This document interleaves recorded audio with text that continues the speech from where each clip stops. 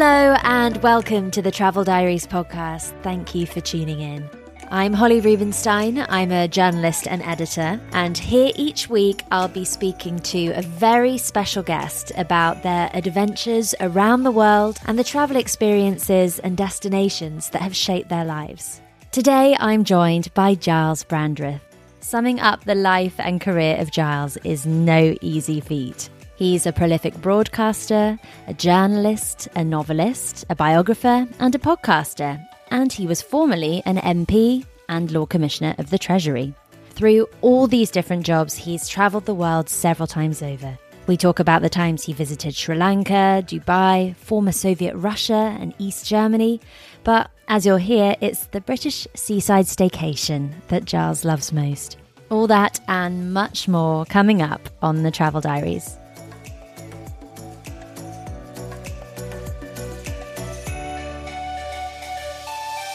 Giles Brandreth, welcome to the Travel Diaries podcast. Thank you so much for being here. How are you? I'm in good form, excited to be with you, excited to go on any journey, even one in a room in the city of London with you. But maybe we're going to go on exciting adventures to other parts of the world. Who knows? Yeah, a meeting room isn't perhaps the most kind of inspiring, evocative place, but I'm expecting that we'll be transported. I don't know. I think you can have a lot of things going on in your head. So I'm a great one for keeping diaries. And so it doesn't matter. Funny enough, I like a quiet room. I don't mind a meeting room.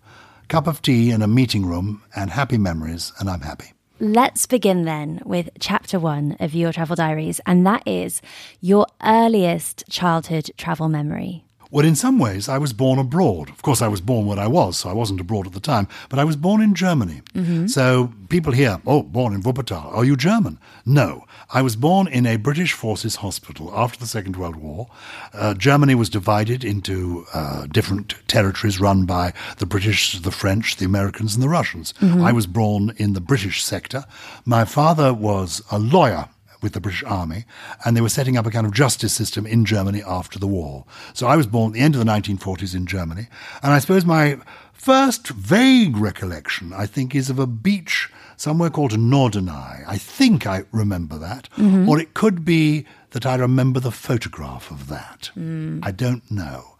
But when I came back to Britain in the early 1950s, my first travel memories are undoubtedly seaside. Right. Broadstairs, Kent. Great. I love the British seaside, and it went through a bit of a down. It's now up again. I spent much of my childhood that I remember somewhere called the Isle of Thanet. It's on the Kent coast. Right. Broadstairs, Ramsgate, Margate. And I was taken there because my father had been taken there when he was a little boy, and he was born in 1910. Wow. And I think he went there because his father had been there 30 years before. So it's a sort of heritage place. And Victorian families used to go to Broadstairs. Charles Dickens, the great British writer, David Copperfield, Christmas Carol, all of those, he used to go to Broadstairs. In fact, there's a plaque on one of the houses in Broadstairs that says Charles Dickens did not stay here because he stayed in so many places, and they all have plaques saying that that's where he stayed. And still for me, the English seaside, and there was a sandy beach at Broadstairs, there was Punch and Judy, there were donkey rides, and it introduced me to the world of entertainment because there was there's a small pier there. I'm now one of the patrons of the National Pier Society, celebrating seaside piers around the UK. But there was a little pier there, and there was a theatre called the Pavilion on the Sands, where a lovely man had a band, an orchestra, and he was called Cecil Barker. And he played the violin and conducted his band, and I performed as a child with him 3 times a week: Children's Night, Novelty Night, Carnival Night. So during the summer holidays, even as a child, I was a bit of a performer. So those are my travels as a child. It's the seaside, Broadstairs. And did you continue that, taking your children there? No, because I think by the time my children, I have 3 children and 7 grandchildren. So when my children were small, the world had changed, and you didn't go if you were British, necessarily for a British seaside holiday. You took them abroad. So when they were small, we used to go, I think, principally to Corfu, the Greek island of Corfu. I went to a fascinating school. I've been blessed all my life. When I was a child, came back from Germany, I went to a French school, the French Lycée in London. So as a child, I was sent off on holiday on my own a lot. Right. To France and to Switzerland to get my French up to speed. It was already good. And the first time I went abroad on my own wait for this, I was 6 years of age. Wow. So independent from a very young age. Well, I was made to be independent. My parents just took me and dumped me. And they gave you a little tag you could hang around your neck, unaccompanied minor. And you were looked after by what were then called air stewardesses. They were all ladies in those days, wearing very smart uniforms. And I was sent to Switzerland, where my parents assumed I'd be able to get on because I would speak French. But they sent me to the German-speaking part of Switzerland. Wow. So that was a bit traumatizing. So as a child, I would go to France, and I love France, and I still go to France.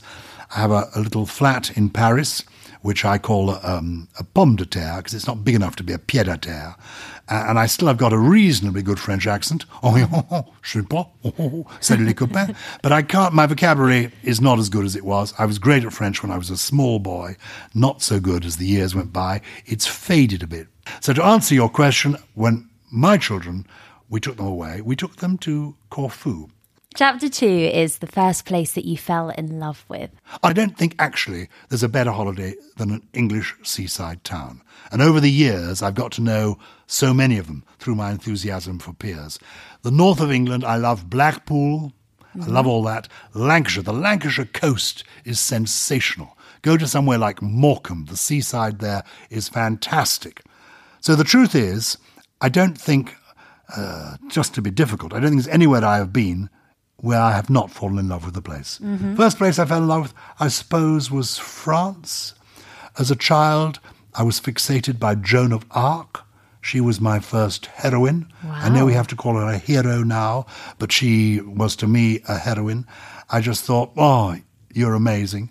I love France because I went to the Lycée. And as I got a little flat there now. So France, probably. I just love the food. I still can smell the hot milk that we were served for breakfast. Hot milk and bread, a baguette, and with the baguette, salted butter and pieces of chocolate. Ooh. That was wonderful. And you've been on Countdown's Dictionary Corner hundreds of times. I loved reading that you're the president of the Association of British Scrabble Players. And of course, you now host your own very successful podcast. You're very kind to mention it. Rhymes with Something Purple. Rhymes with Purple, which is all about words and language. So that obviously shows your love of language in so many ways. And now we're looking at your beautiful new book, which I was having a read of last night and really loving it, Dancing by the Light of the Moon, which celebrates words one more time, this time in poetry. Are you into poetry? Do you have poems in your head? I do. In fact, at school we were made to learn them. So actually going through the book was quite nostalgic. Ones like Matilda told such dreadful lies. I remember that we had to recite in our English classes, and it's a bit of a lost art, isn't it? Well, yes and no. That's a Hilaire Belloc cautionary tale. And in Dancing by the Light of the Moon, there are sort of 300 poems, including lots of those from one's childhood, going back to Edward Lear and A.A. Milne, but coming right forward to the Insta poets and the more modern people like Simon Armitage, the new poet laureate. People have poems in the rattlebag of their mind, and you're right, it isn't taught in schools as much as it used to be.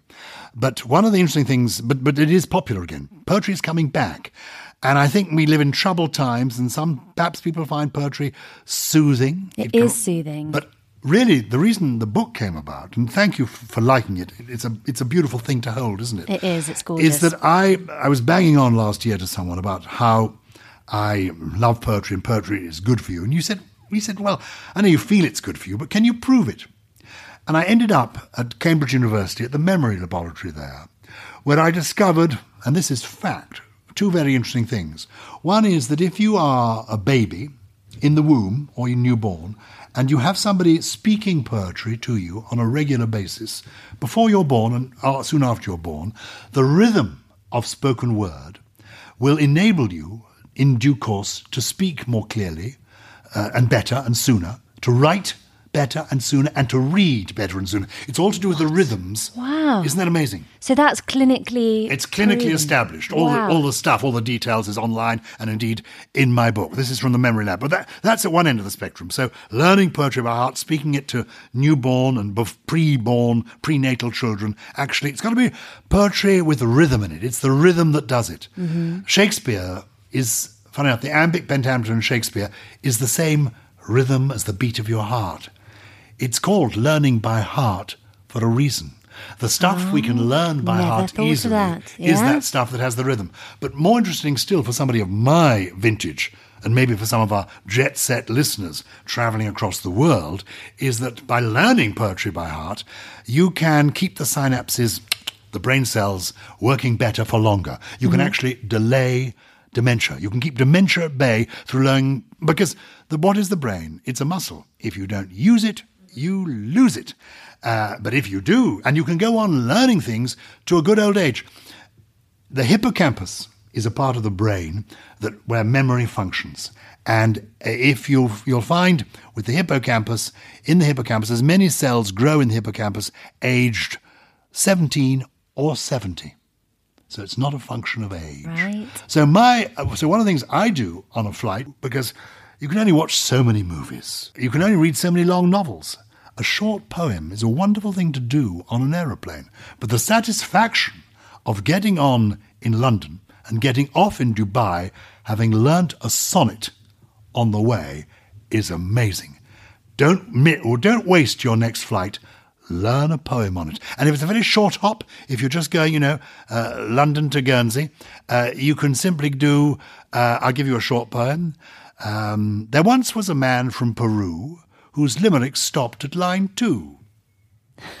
So however bad you are at learning poetry, you can manage that on even the shortest flight. Where are we going in the next chapter? Let's pause there, yes, and move on to chapter 3, which is the trip where you learnt the most about yourself. Undoubtedly the trip when I went to Iceland and Greenland. Oh, wow. I'm not adventurous. I haven't really strayed beyond my childhood, and I'm not very brave. And the truly successful people in life, I found, are bold. They're bold. They go as far as they can and then a bit further. They dare to break rules. And I don't. I'm quite a conservative with a small c person. But I went to Iceland, which I recommend hugely. Went in the summer, so it was daylight all the day. Ate reindeer. Feel guilty about that now. I'm a veggie, but I did eat reindeer. Poor old Rudolph. I went for a pony trek in Iceland, is the point of the story. Mm-hmm. And I didn't have the idea of riding a horse, let alone, this is a small horse, a pony. But it was so exhilarating going through, and Iceland's a beautiful part of the world, feeling I was on a runaway pony. It was dangerous, it was exciting. So that's undoubtedly when I learnt most do something dangerous.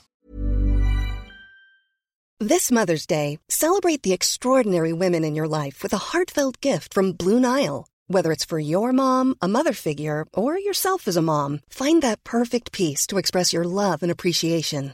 Explore Blue Nile's exquisite pearls and mesmerizing gemstones that she's sure to love. Enjoy fast shipping options like guaranteed free shipping and returns. Make this Mother's Day unforgettable with a piece from Blue Nile. Right now, get up to 50% off at BlueNile.com. That's BlueNile.com. Ryan Reynolds here from Mint Mobile. With the price of just about everything going up during inflation, we thought we'd bring our prices down. So to help us, we brought in a reverse auctioneer, which is apparently a thing. Mint Mobile Unlimited Premium Wireless. How to get 30, 30, bit to get 30, bit to get 20, 20, 20, bit to get 20, 20, bit to get 15, 15, 15, 15, just $15 a month? Sold! Give it a try at mintmobile.com/switch. $45 up front for 3 months plus taxes and fees. Promo rate for new customers for limited time. Unlimited more than 40 gigabytes per month. Slows full terms at mintmobile.com. Today's episode is supported by Airbnb. It has been a long old winter here in the UK, and in between podcast seasons, I'm going to take a little bit of downtime to seek out some warmth. I'm jetting off to the Greek island of Mykonos, visiting some places that have been on my bucket list, and while I'm hopefully soaking up some Mediterranean sun, my home will be hosting guests from all over the world thanks to Airbnb. It's the perfect way to make your travels even more rewarding. Instead of letting your home sit empty while you're off exploring new destinations, why not turn it into a cozy retreat for fellow travellers just like I do? Whether you choose to rent out your entire space or just a spare room, it's up to you. I list my spare bedroom, and it's been a fantastic experience, both financially rewarding and a great way to connect with new people. So if you're planning your own summer getaway, or any trip for that matter, consider putting your home on Airbnb. It's a fantastic way to earn extra income that can go towards your travel expenses, souvenirs, or even that special treat you've been eyeing. Your home might be worth more than you think. Find out how much at airbnb.co.uk/host. Thank you to Airbnb for supporting the Travel Diaries. And one of the many, many strings to your bow is that you were a Conservative MP in the 1990s under John Major. I wondered, if you were an MP now, would you still be a Tory, or would you be crossing the House? Oh, no, I would still be. I mean, curiously, being a politician is tribal. I'm above politics now. But I would still, of course, be a Conservative if I was active. I'm not active. I have a daughter called Afra, who is a prospective parliamentary candidate. And whenever the next election comes, she will be fighting in that election. I still find politics fascinating. Though, curiously, when I was an MP, I didn't do much travelling. A lot of MPs, they love to go. Oh yes, is there a trip to the West Indies planned to look at the banana culture in the West Indies and import and export between the West Indies and us? Oh, so I think I put me down for that trip. Are we going to business class? Oh, I thought we were, yes. I didn't do any of that. A lot of MPs do a bit of that. I stuck to my constituency. Yeah. So, no. But politics, do you know, I've had 3 very happy years, because after the referendum, I decided, this is not going to go well. I sense it. This is not going to go well.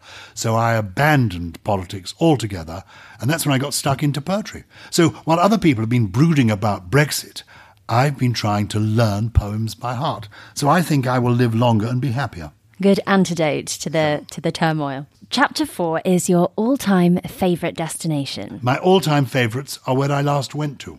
That's one of the reasons. That's lovely. That shows that you've travelled to some wonderful places. I've never travelled not to. Every place is fascinating. Mm-hmm. Every experience is fascinating. You meet new types of people. You see new things. I've never been disappointed in a trip anywhere. And I've been to the Isle of Wight. Actually, I love the Isle of Wight. To be honest, the Isle of Wight ferry. I know we may be talking to people on an I just did that ferry trip, actually. It's a lovely ferry trip. I like going by aeroplane. Probably Sri Lanka. Is your if favourite? You're asking, but it's not my favourite. One of your favourites. I love Sri Lanka. I love India. My mother was born in India. I have a feeling. But the people in Sri Lanka, they're beautiful. I've been to extraordinary places and met extraordinary people. When I went to Dubai, I went there as the guest of Sheikh Mohammed bin Rashid Al Maktoum. And when I got off the aeroplane, waiting for me at the bottom of the steps was a white Rolls Royce, which Sheikh Mohammed had lent me for my week's stay with him. And I spent a week with Sheikh Mohammed as his guest in Dubai. And he gave me an interview. And it was an extraordinary experience, because Sheikh Mohammed bin Rashid Al Maktoum, who I admire hugely, who is the ruler of Dubai, as you know, and he is also the foreign minister for the United Arab Emirates, one of the most powerful people in that part of the world. And he entertained me with his entire government in a huge room. All the government sat opposite on chairs. I sat here. He allowed, because I asked if my wife could come. My wife came as well. She was the only woman there. And we had tea. Was served to us, and I drank my tea, or rather I didn't. I sat there, looked at the tea, I asked him a question, he didn't reply. I asked him a second question, I thought, it's not a very good interview, he's not replying. I asked him a third, still no reply. Then I took a sip of my tea and drained the tea, feeling exhausted, and asked the next question. He said, now you have finished your tea, we can talk. And he said, in our country, hospitality dictates we have the refreshment first, then we do the business. And our business is having our conversation, our interview. And the other thing I learned from Sheikh Mohammed that day is we rabbited on for about 3 hours. And I'd run out of questions, but he didn't seem to want to stop the interview. And I said, I've got nothing more to say. He said, I'm so glad. He said, because in our country, I couldn't end the interview. You had to. You are the guest. You will tell me when it is over. So this poor man endured this long interview. A lesson in social convention. Well, that's the fascinating thing about going to another country. And I should have done more homework. before going to Dubai and learnt I was going to meet the ruler. It was my fault for being a bad guest and not having actually discovered the traditions of the country. He was so courteous, and as I left, he said, "I have a present for you." And he clapped his hands, and a flunky appeared, and then walked backwards, and he gave me this beautiful box wrapped in gold paper. And he said, "This is a present for you, but I think your wife would rather have this present." I thought, oh my gosh, what's it going to be? Diamonds? I said, "Thank you very much." My wife and I then got back into the white Rolls Royce. He came out, waved us off. The lawn was covered with peacocks. And I ripped open the paper. There was a beautiful box inside made of ebony. I opened the box. And then inside the box, there was another wrapping. I unwrapped that. And inside, guess what it was? I have no idea. Nor did we. It was a book of love poetry written by Sheikh Mohammed bin Rashid Al Maktoum himself. Wow. And translated into English not very well. But I now have a signed first edition of Sheikh Mohammed's love poetry. So I have just sent him Dancing by the Light of the Moon, Yes. because it's my anthology of poems to love and to learn.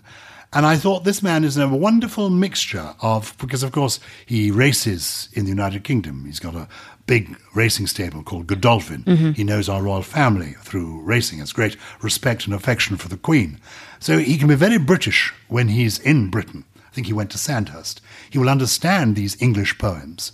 But when he gets to his country, he reverts entirely to being, he is bicultural, as I like to think I am. Well, chapter 5 is your hidden gem.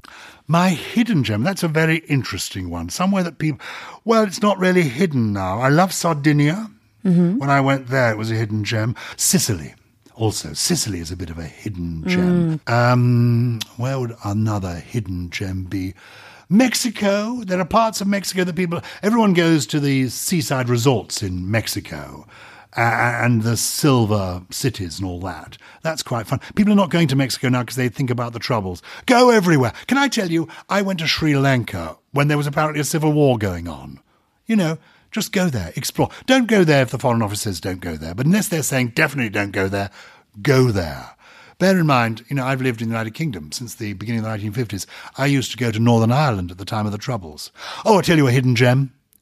Belfast in Northern Ireland. One of the most beautiful, culturally interesting cities in the British Isles. Oh, another one, Swansea. Swansea in South Wales. Never been to Swansea, There we right? are. Add that to the list. So in contrast, chapter 6 is the place you'd never go back to. Are there any? No. I'd love to go back anywhere. And I really mean that. And the reason I meant Swansea, and I wasn't just being facetious, I think some of the best places are the places closest to home. Everywhere is worth going back to, because first time round, you may have been a bit nervous. First time I went to Manhattan, New York, it was a bit frightening. Bit overwhelming. Yeah.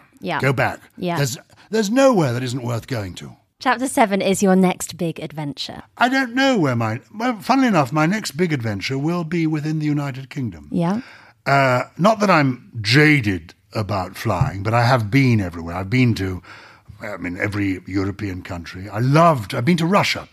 I love going to Russia. I've been to Russia under communist rule. I went there, before Brezhnev, when people like Khrushchev were around. I've been behind when there was the Berlin Wall. I went to East Berlin when there was the Berlin Wall. And I genuinely, before the Berlin Wall came down, I had a pen friend in East Germany who collected bears. I went to the Berlin Wall and I threw a teddy bear over the Berlin Wall and was stopped by soldiers on the American side. Who said, you can't do that, you can't do that. But the other side, the guy got it. He knew a soldier in East Germany who managed to get the bear, and I smuggled a bear into East Germany. What a story. It is quite a story. Yeah. So I've been very privileged, very blessed. Russia I love. The trip from Moscow to what used to be called Leningrad, now St. Petersburg, along the river. I've been on canal trips, fantastic. The world is so wonderful. You must do, if you haven't done it yet, the Mekong Delta. Have you done that? No, Vietnam. You haven't. It's on of my course, bucket Holly, list. you're so young. But going Vietnam and Cambodia, it's so extraordinary. My children went to Vietnam for pleasure. It's places where people go now for holiday, for cruises. Vietnam. When I was young, it was the Vietnam War. Of course. And they do still have there museums that remind you Yes. of the horrors of that. So there's nowhere that I wouldn't go back to. But if my next trip, probably along a canal somewhere in England. Gorgeous. So finally, what's this? That is chapter 8, and that is what is at the top of your bucket list. My bucket list. I want to go to heaven. I want to go to heaven. I don't know if there are flights. I've discussed this with Richard Branson. You may think this is a joke, but Richard Branson, when he was 16 and I was 17, I knew him and he wrote to me and we got together and he said we should go into business together. And the plan was we're going to launch a series of magazines together. And I looked at Richard, who looked like a sort of straggly monkey in those days, had long hair and a sort of very rangy fellow. And I thought, you're going nowhere. And I said to him, Richard, you're not even going to university. I'm going places. And anyway, he went places, I went to different places. And well done him. He's brilliant. He offered to take me to the moon, or at least out into space, because I genuinely do know him. And I said, no, thank you. But I, seriously, when I was writing one of these Oscar Wilde murder mysteries, went to the Vatican and arranged a private visit in the Vatican into the papal apartments. I have seen the papal slippers. I have been inside the back room of the Sistine Chapel. And that's as close to heaven as I have got in this world. Yeah. And I would like to go to heaven, please, because I want to meet the people who are up there. Most of all, I want to meet William Shakespeare, the greatest poet who ever lived, about whom we know very little. And I want to discover how William Shakespeare, we know so little about him, how come he knows everything about us. Giles Brandreth, those are your travel diaries. What a pleasure. Thank you so much. Thank you, Holly. That was Giles Brandreth. His new book, Dancing by the Light of the Moon, over 250 poems to read, relish and recite, is out now. Thank you so much for listening. If you enjoyed this episode, then please do subscribe, rate and review. I'd love to hear from you. And come and find me on Instagram. I'm at Holly Rubenstein. Catch you next time for another episode of The Travel Diaries.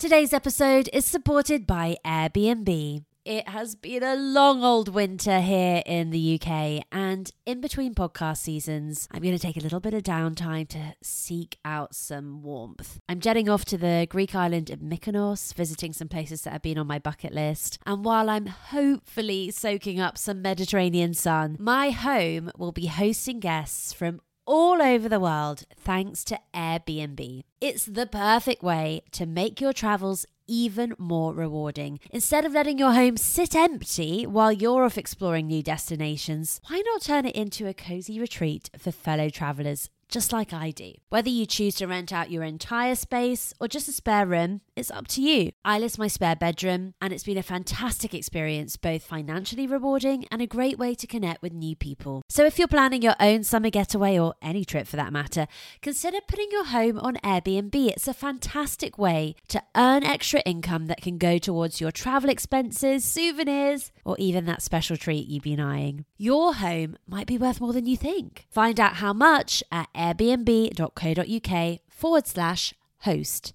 Thank you to Airbnb for supporting the Travel Diaries. Imagine the softest sheets you've ever felt. Now imagine them getting even softer over time. That's what you'll feel with Boll & Branch's organic cotton sheets. In a recent customer survey, 96% replied that Boll & Branch sheets get softer with every wash. Start getting your best night's sleep in these sheets that get softer and softer for years to come. Try their sheets with a 30-night guarantee. Plus, get 15% off your first order at bollandbranch.com. Code BUTTERY. Exclusions apply. See site for details.